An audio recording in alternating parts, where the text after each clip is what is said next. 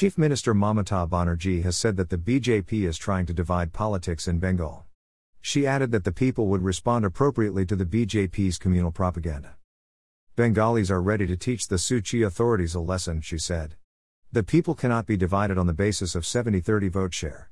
We are all equal, Mamata said. Mamata Banerjee said the Suu Kyi authorities were using Hindu-Muslim cards. I come from a Brahmin family. No one should teach me Hindu Dharma, Mamata said. Mamata Banerjee chanted a mantra at a party meeting in Nandigram. Mamata Banerjee will file her nomination papers in Nandigram on Wednesday. Mamata said, "Those who are playing the Hindu-Muslim card, I want to tell them clearly that I too am a girl from a Hindu family.